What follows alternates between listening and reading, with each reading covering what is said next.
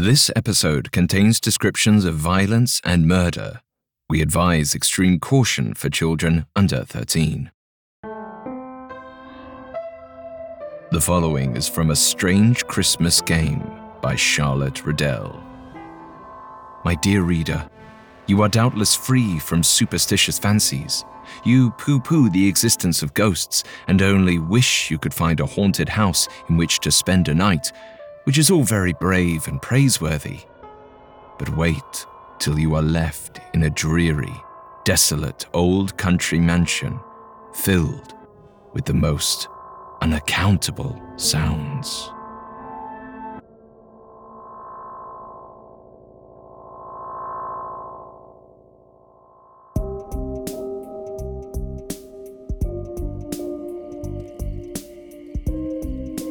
Good evening, everyone, and welcome back.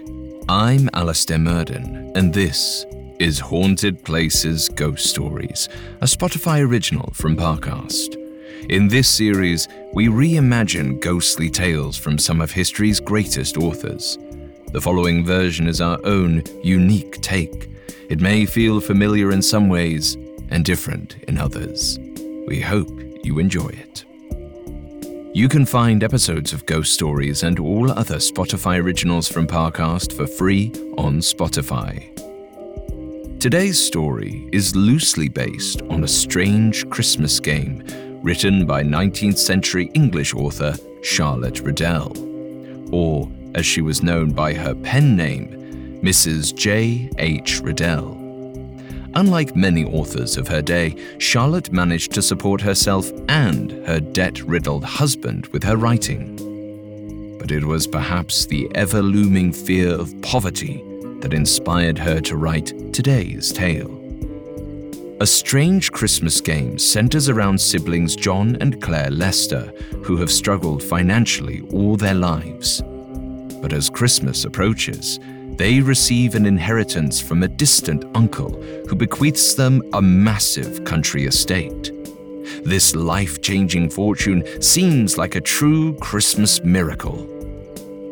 That is, until they realize it's more like a Christmas curse.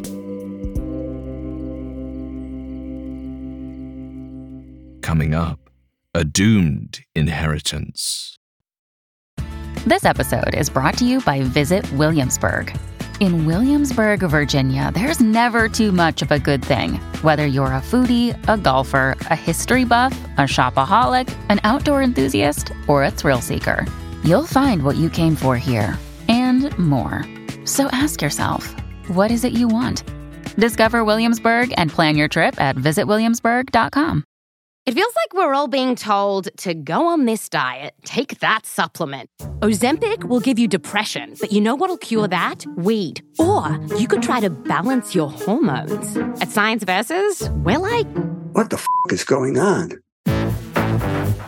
Forget the crap online and listen to Science Versus. Just the facts.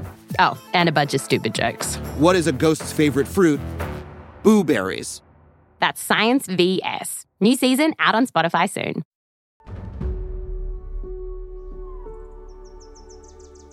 It was a frigid, snow-dusted December day in the English countryside, but I was drenched in sweat.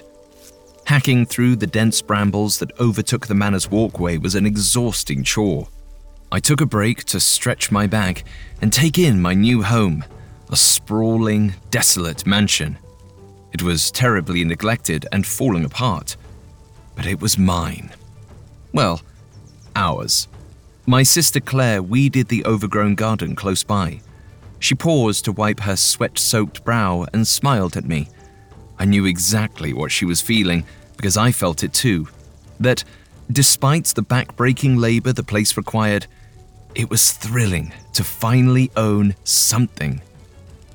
Our fortune had changed days before when our distant relative Paul Lester died and left us Martingdale, the family's country manor, in his will. Paul was a complete stranger, so his benefaction came as a shock to both Claire and I. But it couldn't have come at a better time. Just a week ago, I'd been unable to pay rent on my tiny, rat-infested London flat. Now, I was the owner of an estate. I could hardly believe my good fortune. The nearby church bell chimed, reminding me of the hour. We had dinner guests arriving soon. Uncle Paul hadn't lived in Martingdale himself, but instead employed Mr. and Mrs. Boyd to caretake the property. We'd invited them for dinner in the hopes of learning more about our new home. Claire and I served the Boyds' dinner in our dust-covered dining room. I cut the turkey, while Claire doled out the Yorkshire pudding. I'd expected the Boyds to come with a handy list of tricks and quirks about the home, but they barely said a thing for much of dinner. Finally, my inquisitive sister blurted out, "So, what can you tell us about this place?" The Boyds exchanged a look I couldn't decipher. After a moment, Mr. Boyd simply said, "It's been in your family for generations." I didn't know what to make of his caginess. It seemed like a change of subject was in order, so I commented on a large oil portrait on the wall.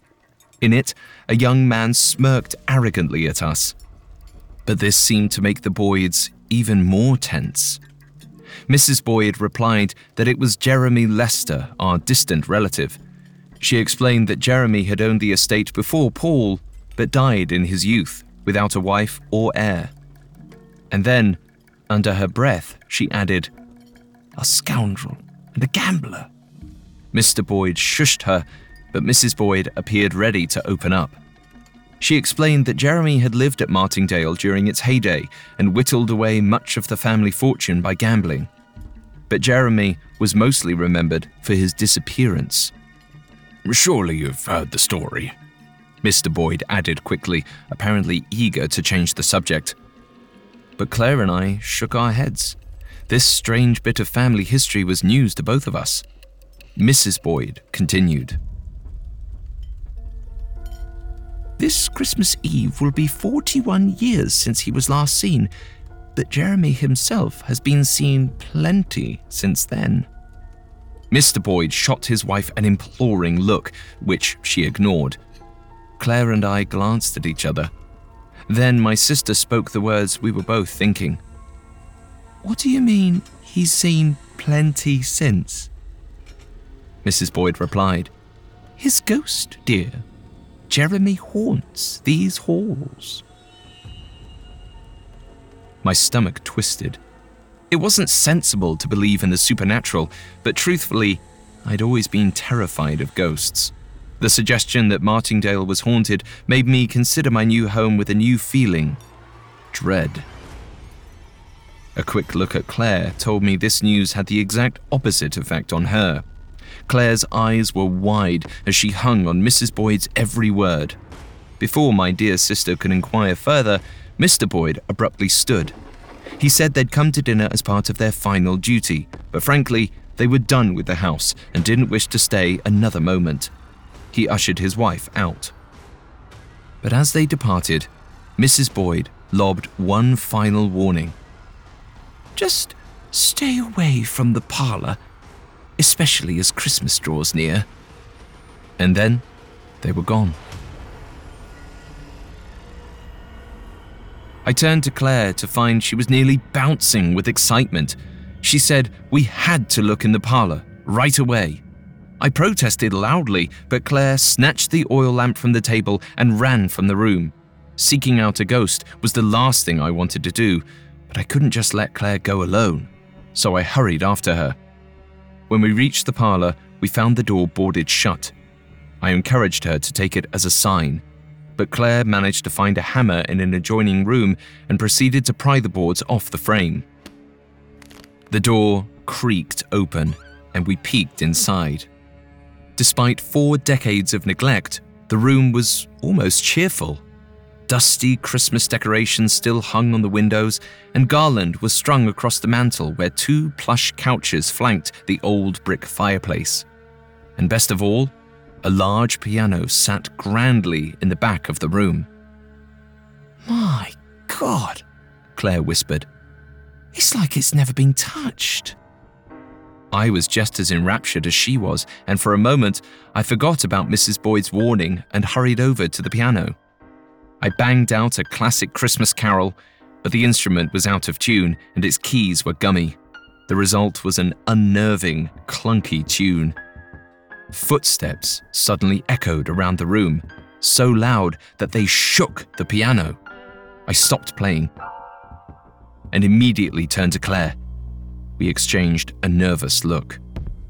The stomping grew more forceful, as if someone was storming around the parlor, inches away from where we stood, but no one was there. Mrs. Boyd's warning rushed back to me all at once. My pulse raced as a dreadful certainty took hold. There was something dark in this room. All of a sudden, chaos erupted around us. Portraits fell from the walls and candlesticks soared across the room. A large table flipped over, landing with a thud. Furious, indiscernible screams ripped through the air. "It's Jeremy!" I cried in terror.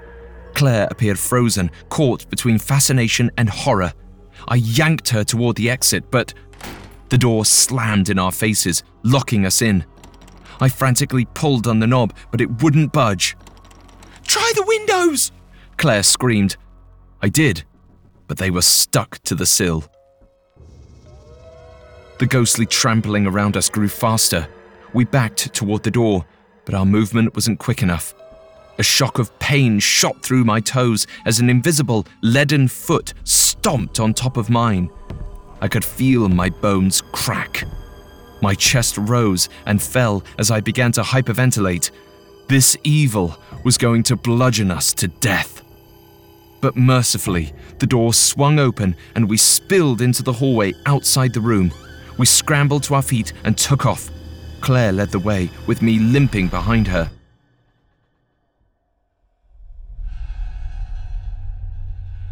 I barely slept that night. I was sure every creak was the rampaging ghost coming to pummel me to death. But Claire was fascinated. The next morning, she returned to the parlor to get another glimpse of what we were certain was Jeremy Lester. She returned to the breakfast table disappointed and confused. When I asked her what she had seen, she replied, her voice low, "The room was in perfect order, like nothing had torn it apart at all." I was perplexed, but hopeful that we'd imagined the entire ordeal. But that night, stomping footsteps and screams echoed through the house. I hid in my room while Claire investigated the parlor. She told me she stayed outside the door this time, but reported the same scene. Objects flying every which way and those bone-chilling screams. The days passed and Christmas drew near, and with it, the nights grew more unbearable. Each evening around midnight, the whole house shook with the ghost's fury. I desperately wanted to leave Martingale, but Claire, always the pragmatist, reminded me that we didn't have any money or anywhere else to go.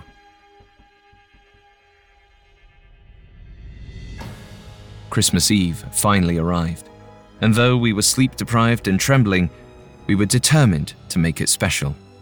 We had always managed to celebrate, even in our leanest years, so we gathered around our shabby tree and lit a fire. Claire prepared hot cocoa as I shakily hung our stockings. We exchanged gifts, a bird feeder for her and a scarf for me.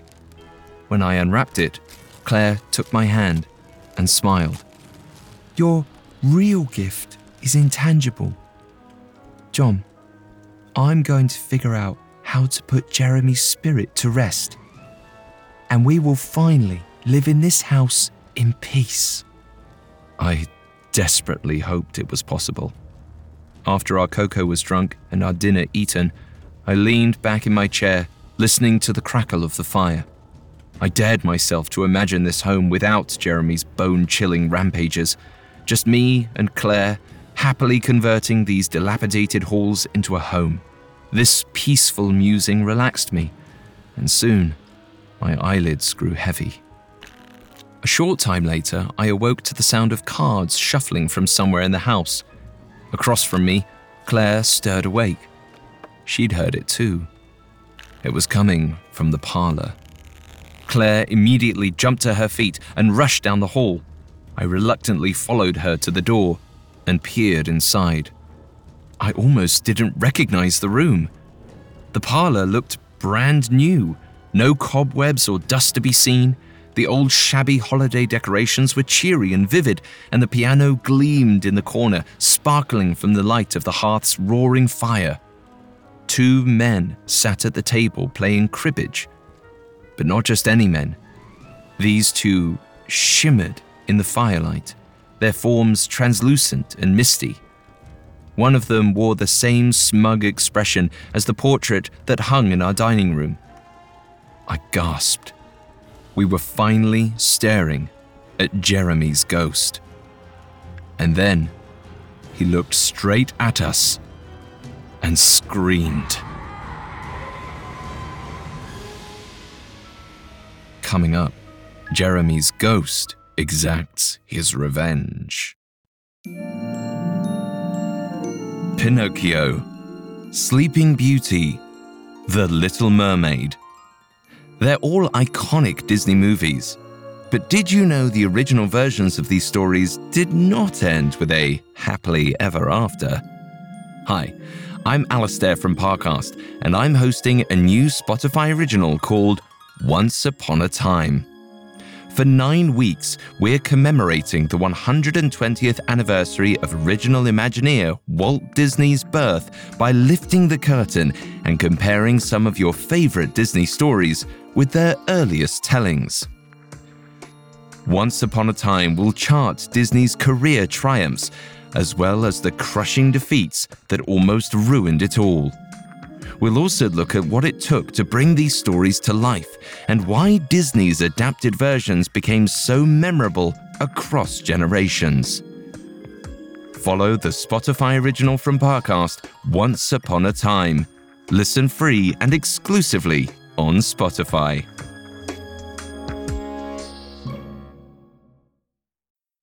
This episode is brought to you by Anytime Fitness.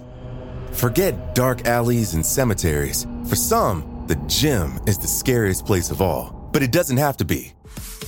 With a personalized plan and expert coaching, Anytime Fitness can help make the gym less frightening. Get more for your gym membership than machines. Get personalized support anytime, anywhere. Visit AnytimeFitness.com to try it for free today. Terms, conditions, and restrictions apply. See website for details.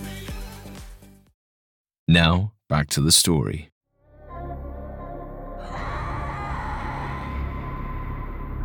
Every muscle in my body tensed in fear as Jeremy's ghost screamed, staring at Claire and I. But just as I was about to run, he turned his rage toward his opponent. Jeremy yelled, "You're a bloody liar, a bloody cheater!" and hurled a chair at the other man. Claire and I jumped out of the way just as the chair shattered against the doorframe where we'd stood. I grabbed Claire's arm, but she yanked away from my grip and whispered, "This is our chance. Jeremy is about to show us why he disappeared 41 years ago. And if we stay long enough, perhaps he will give us a clue about how to lay him to rest." I flinched as Jeremy flipped the cribbage table, screaming obscenities at his opponent. And then he stomped toward us. I steeled myself, certain he'd finally seen me and Claire. But he strode past without a word and disappeared down the hallway. Claire quickly followed. "Claire, please, it's too dangerous," I hissed. But she was gone. I remained, frozen in fear. My attention turned to the other spectre, who was oblivious to my presence. The man was unfamiliar, but had a very distinct face. A dark purple birthmark covered his entire left cheek. Like Jeremy, he appeared to be young, but hardened. A clash of metal came from behind me. I spun around to find the sharp tip of a sword inches from my face. I yelped and jumped back. Jeremy hovered in the hallway, his ghostly form brandishing 2 swords. My heart thundered. He was going to kill me, and I didn't see Claire, which meant he may have done her in already. He snarled, "Choose your blade, but know that the other will kill you." Claire appeared from behind Jeremy and grabbed my hand. At her touch, I felt a surge of relief. That's when I realized Jeremy had again been addressing his opponent. The other man approached and chose one of the swords. Jeremy then sneered. "Let us go outside. I'd rather not spill your blood on the carpet." Though I wanted nothing more than to flee from this place and never return, Claire convinced me that we were too close to an answer to give up now. So we followed the ghostly men as they wound down a moonlit, snow-covered path just outside the estate. I huddled close to Claire as we went, trying not to look at the eerie, otherworldly shadows dancing around us in the dark. We could hear carolers in the distance, and I found myself longing for the cozy Christmases of our poorest years. We finally arrived at a forest clearing on the outskirts of the property. Jeremy counted steps to measure the ground for their duel. Then he turned his back on his opponent and said, "On my count of 3. 1, 2... But Jeremy never reached 3. His opponent plunged his sword into Jeremy's back. Claire screamed. Jeremy stumbled toward us, shock etched on his face. His boots slid on the slick ground and he fell, driving the sword deeper into his flesh. He lay there, twitching, his blood blooming a vibrant red against the pristine white snow. Then, as the light left his eyes, both ghosts faded into obscurity. Snow fell and flurries swirled around us. I shivered violently, still unable to process what I'd seen. I looked at Claire. She stood staring at the spot where Jeremy's body had been moments before, stunned. Then, she looked at me and spoke. "I think I know what we have to do."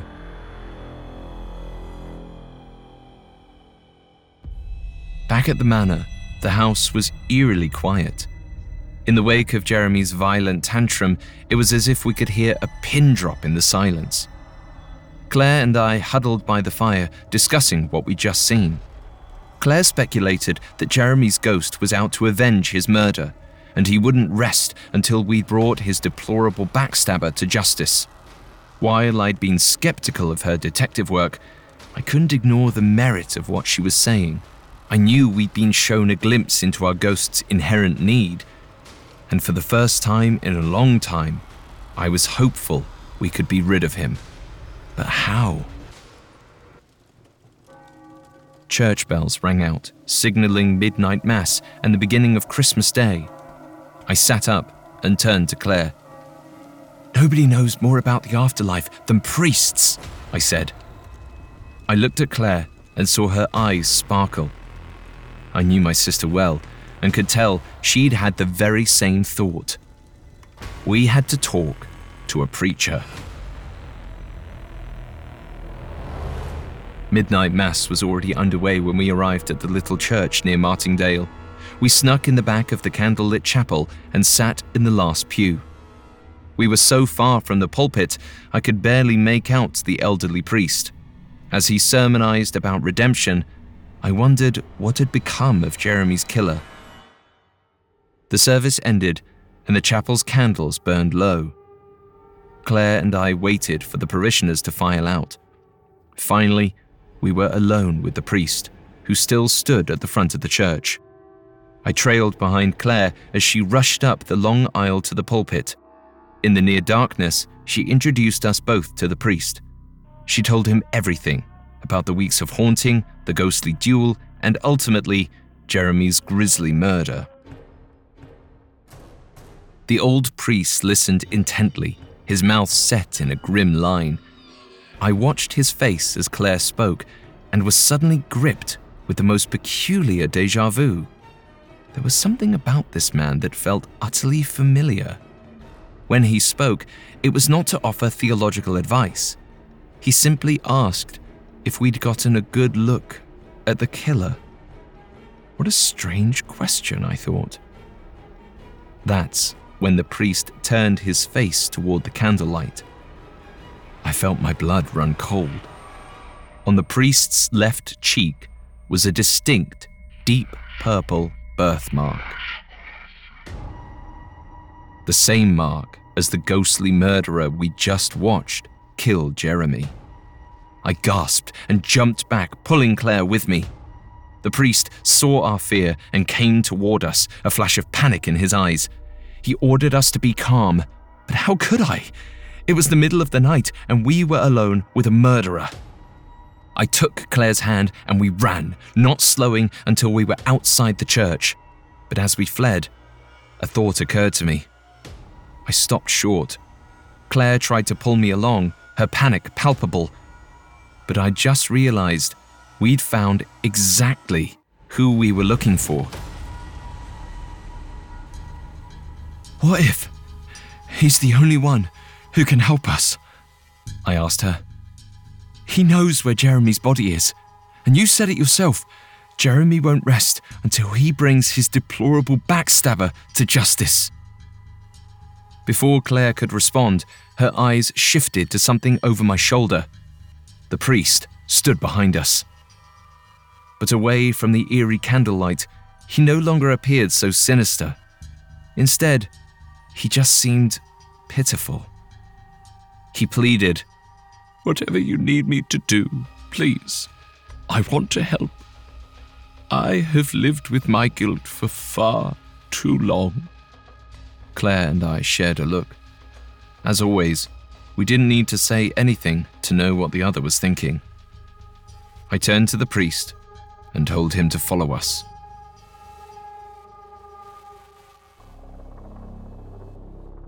When we arrived back at the clearing, it was peaceful and quiet. Freshly fallen snow blanketed the ground. The priest led us to a mature pine tree and lifted an arthritic finger to its trunk. There, etched into the bark, was an old carving of a cross. He revealed that this was Jeremy's final resting place. Claire and I bowed our heads, taking a moment of silence to honor our long-dead relative. The priest pulled a prayer book from his robes and read Jeremy's funeral rites. But before he could finish, the flat edge of a blade appeared, pressing against the priest's windpipe. An enraged, spectral Jeremy stood at his back, choking him with his sword. Jeremy's eyes were wild, his lips a lethal sneer. His singular, deadly focus was on the priest. Claire jumped in to pull Jeremy off of his victim, but her hands passed right through him. I watched helplessly, unsure how or if we could intercede. Just as I prepared myself to watch a man die before my eyes, the old priest managed to choke out a plea. "You were right." Jeremy froze, then released the sword. The priest dropped to his knees, gasping for air as he sobbed out his confession. He had cheated at the cribbage game all those years ago. He was sorry for that, and for stabbing Jeremy in the back. He'd carried the guilt around for 41 years, and now he was finally ready for Jeremy's retribution. "Go ahead," the priest whispered. "Whatever punishment you feel is fit for my sins, I am prepared to receive it." Then, a true Christmas miracle happened. I watched incredulously as Jeremy stared into his killer's tear-filled, remorseful eyes, and then he slowly stepped backward and faded away. The night was quiet once more, save for the sound of the priest's relieved sobs. That night, Claire and I returned to the manor and took in the quiet house. The once cold, terrifying estate was completely transformed in its silence. At last, Martingale felt like a home, our home. This inheritance had seemed too good to be true, because it was. There's no such thing as a Christmas miracle. You have to earn your gifts. And we finally had.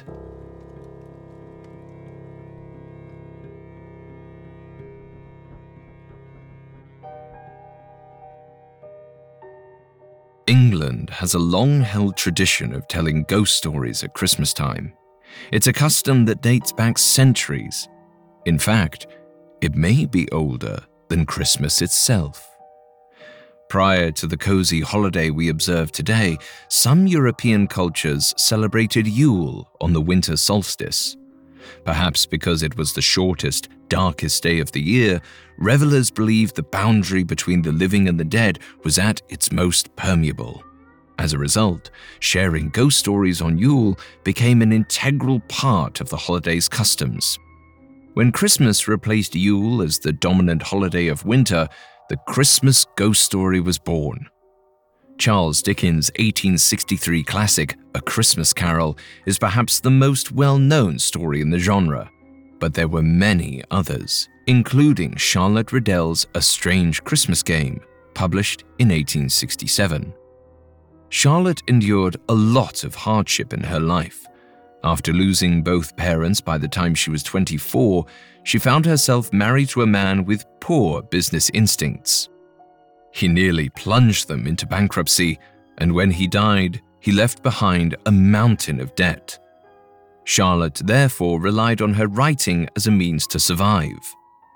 Undoubtedly, the bumpy rags-to-riches trajectory of the siblings in A Strange Christmas Game reflected aspects of her own financial struggles.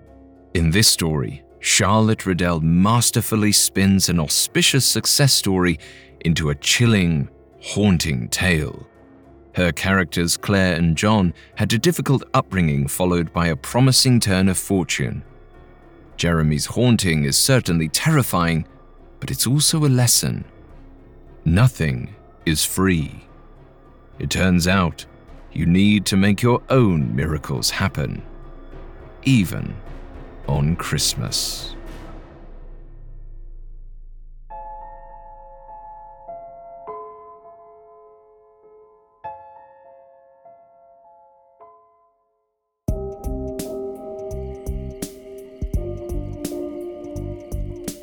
Thanks again for tuning in to Haunted Places Ghost Stories. We will be back on Thursday with a new episode. You can find more episodes of Ghost Stories and all other Spotify originals from Parcast free exclusively on Spotify. See you on the other side. Haunted Places Ghost Stories is a Spotify original from Parcast. It is executive produced by Max Cutler, sound designed by Kerry Murphy, with production assistance by Ron Shapiro, Trent Williamson, Carly Madden, and Travis Clark. This episode of Haunted Places Ghost Stories was written by Janelle Malik, with writing assistance by Kate Murdoch and Alex Garland, fact-checking by Claire Cronin, and research by Mickey Taylor. I'm Alastair Murden.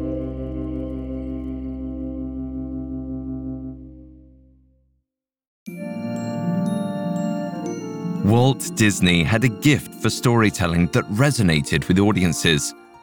From a puppet who wanted to become a real boy to a mermaid who yearned to be part of the human world, Disney has developed relatable and unforgettable characters. Hi, it's Alastair from Parcast. Join me for Once Upon a Time, a special collection of Parcast episodes celebrating the original Imagineer himself, as well as the origins of Disney's most iconic characters and stories. Follow the Spotify original from Parcast, Once Upon a Time, and catch new episodes Mondays, free and only on Spotify.